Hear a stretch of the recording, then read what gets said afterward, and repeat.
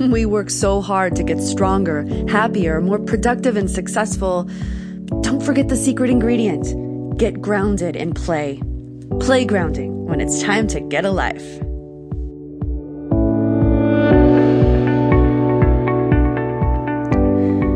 Welcome to the inaugural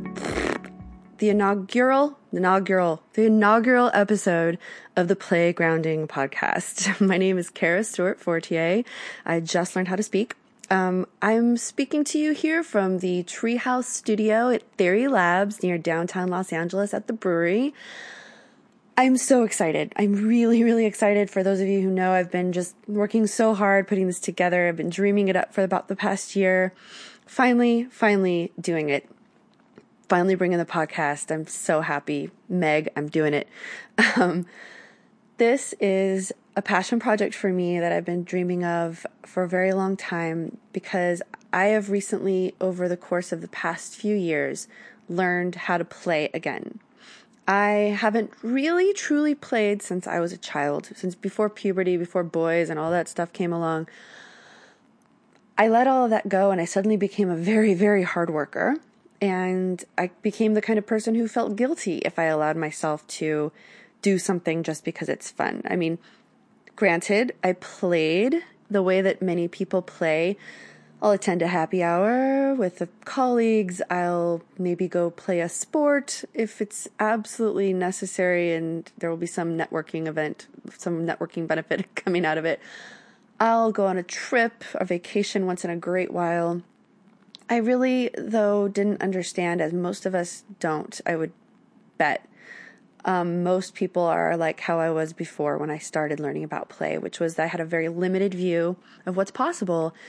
When people would ask me what I really want, what do I really want to do, we only scratch the surface. And when we actually let ourselves ask that question, it can bring about some pretty big emotions, some pretty big decisions, because for many, many years we've been suppressing play. We've been suppressing what we actually want to do just because it's fun.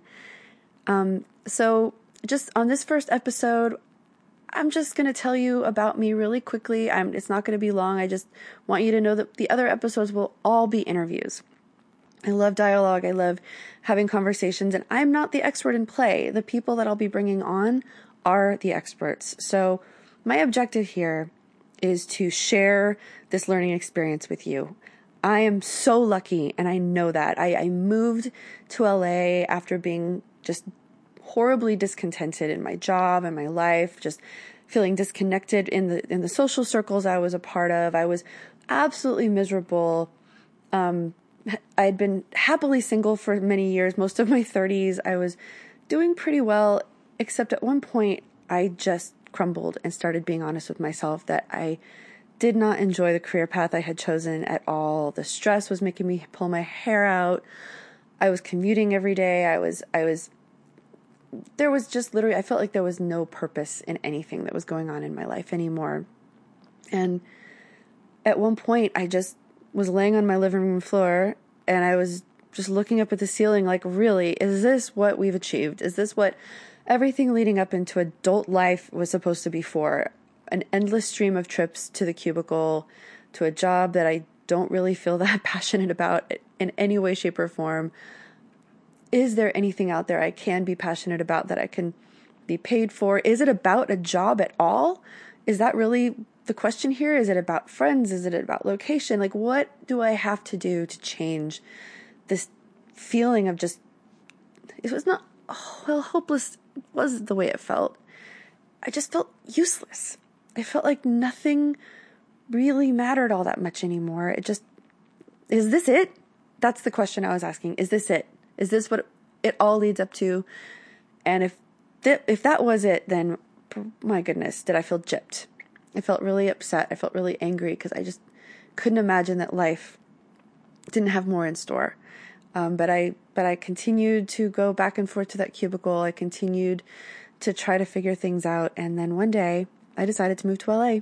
And long story short, I stumbled into this community. I took this space to live in as a housemate to several others in a warehouse in a place called the Brewery. No idea, sight unseen. I just knew that it was really hard to get into this place, so I just took it. I didn't care what the place looked like. When I got here, there was a tree house built above my kitchen by the woman who had lived here previously, and I won't say her name yet because I don't want to jinx it. She's one of the most intelligent and amazing, crazy, awesome businesswomen I've ever had the opportunity to barely meet. And we don't know each other that well, but every day I am confronted with her treehouse. And I say confronted because when I first moved here, I did not know or understand how to have fun. But I did know that every day I saw this giant fake tree made out of chicken wire and brown fabric, and the blue walls and the green grass floor that she had painted. And I remember her telling me, if you don't like the treehouse, you can totally take it down. But I decided, well, I always wanted a treehouse when I was a kid. So I built myself a treehouse. And I will never forget the feeling that gave me. I laughed. I felt like somebody just I know this sounds so silly, but it literally felt like someone was tickling me from the inside. Like, that's even possible? Somebody this amazing and this successful, this driven, working for a company that she started and succeeding like nobody's business, like out there, she up and decided to build a treehouse. Now, this woman works her butt off. She has no time for anything, but she chose to spend her time building this treehouse, and she only lived here for a year. So I just feel like enormously honored to have inherited this space, and also to have inherited this community of amazing human beings who throw parties where you must wear onesies, who go out to the desert and shoot off rockets because there are a bunch of engineers and science geeks that live here. There are, I mean, you name it. They have different types of fun around here, but the one thing that they've been teaching me is to ask the questions, what if? And what would you do if? And what would you do if you could do anything? And I was never the kind of person who asked that question. I always thought, what can I do to make sure I'm surviving? What can I do to make sure I'm achieving life goals that I'm supposed to achieve as an adult woman? I didn't look at the big picture. I didn't look at what's possible, but I do now. And I am going to be telling all about that story in the episodes to come, but I just want you to understand why this is so important to me. The concept of fun and play literally lifted me up off the floor and made me curious about the world again. It made me realize I could quit my job and go try something new. I failed miserably at it first out the gate, but it was awesome to fail and have to go try something else and know that I made the sacrifice for a reason, that I'm on this path. Because the first thing I tried, that failed, but it led me to something else. And that's what I've been discovering this whole time. It reminds me of times when I was out in the backyard as a child, exploring, picking up sticks and suddenly realizing I could use the stick for a shovel and using that shovel to dig a hole, and then realizing I could turn that hole into a swimming pool, which of course was about 2 feet down and was basically a mud pit. But I thought it was amazing. And that's what learning to play as an adult can do for us. It can make us go out there, turn off our worker bee brains for a minute, go exploring, go explore that inside of your head, all the weird little desires, all the things that you imagine you would do, and put yourself in your shoes of you being a little child, back when you were able to just go explore the playground for 20 minutes or however long recess was. Where did you go? What did you do? What did you explore? What did you do when you went out in the backyard? Where did you go when you rode your bike? We're so open. We're so willing to explore when we're children. And I want to see what happens when adults are able to see the world through the eyes of a child. And this is something that's actually not just, a pie in the sky, Hallmark card kind of stuff. This is science. My first idea to do this podcast was when I heard the episode of TED Radio Hour from NPR called Just Press Play. And the scientists they brought, the speakers, they all studied the effects of play, not just on children, but on adults. And over and over, I kept hearing that our brains do not stop learning after we're children, as I had learned when I was younger. At 35 years old, which is when I first started really thinking about all this stuff, I was capable of still sharpening my mind and learning new things and becoming a better person, more capable, smarter, sharper, if I would just allow myself to play. Play works a lot like sleep, that we must work, we must be up, we must do things during the day, but we're all going to fall over and die if we don't allow ourselves to sleep. We'll go crazy and then we'll die.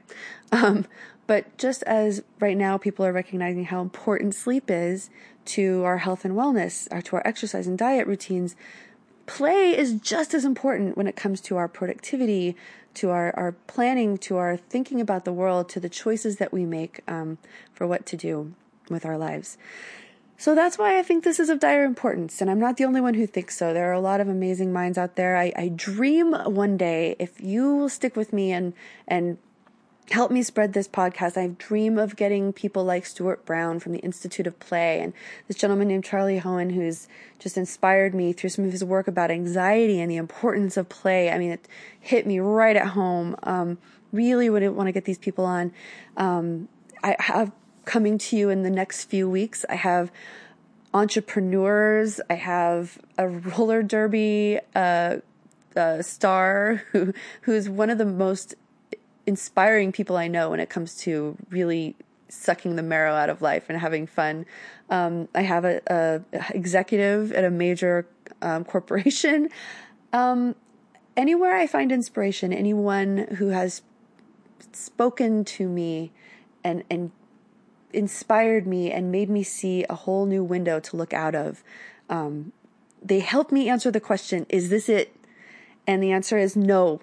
No, no, no. If you're asking yourself that question, is this it?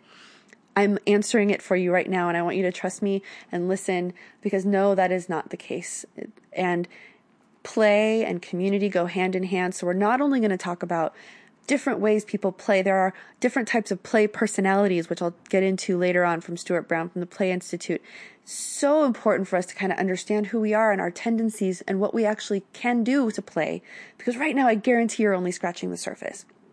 So stick with me, learn with me, trust me that there's more to life. And if you're stuck, if you're looking at the ceiling like I was all those years ago, just trust me. There is so much to be done and to be learned and so much fun to be had. So stick with me. Come back next week. My first interview is going to be with a woman who built her career around the concept of play, and she is a successful entrepreneur, and I could not be more excited that she's going to be on the show. So stick with me. I will see you next week, and no more babbling from me, but we will have amazing guests.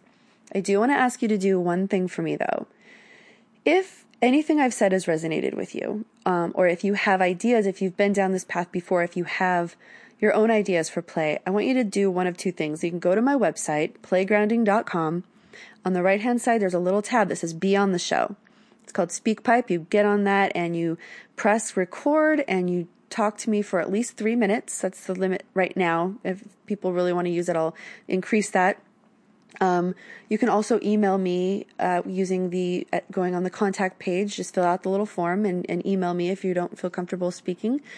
What I want to hear from you is your experience with play, because right now I'm collecting how different people incorporate play into their lives. And believe me, there are so many. And as you hear some of the examples, maybe it'll help you to understand or maybe think through it. But just think about how you incorporate play into your life. If you have an idea for me already, shoot it over to me. Send it through the SpeakPipe. Send it through the email form. I want to hear from you, because I don't see this as a podcast where I'm out there telling you how you're supposed to think or feel. I wanted to do this podcast because I want to keep collecting stories. I want to keep meeting people. I want to spread the word that fun is not something we should ever feel guilty about. We're doing it for our health, just like we sleep for our health, right? So spread your ideas, send them my way. Let's meet and let's build a community here, because if you're like me during that time and you ever feel isolated and you ever feel like there's no point to whatever is going on in your life right now, I've totally been there. I know so many other people who have. Let's build a community together online and then work to build and find communities in your local neighborhoods around the types of fun that you want to have.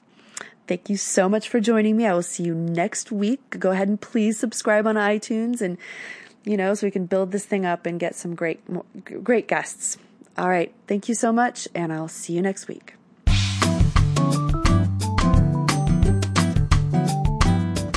Thank you so much for joining us on the Playgrounding podcast.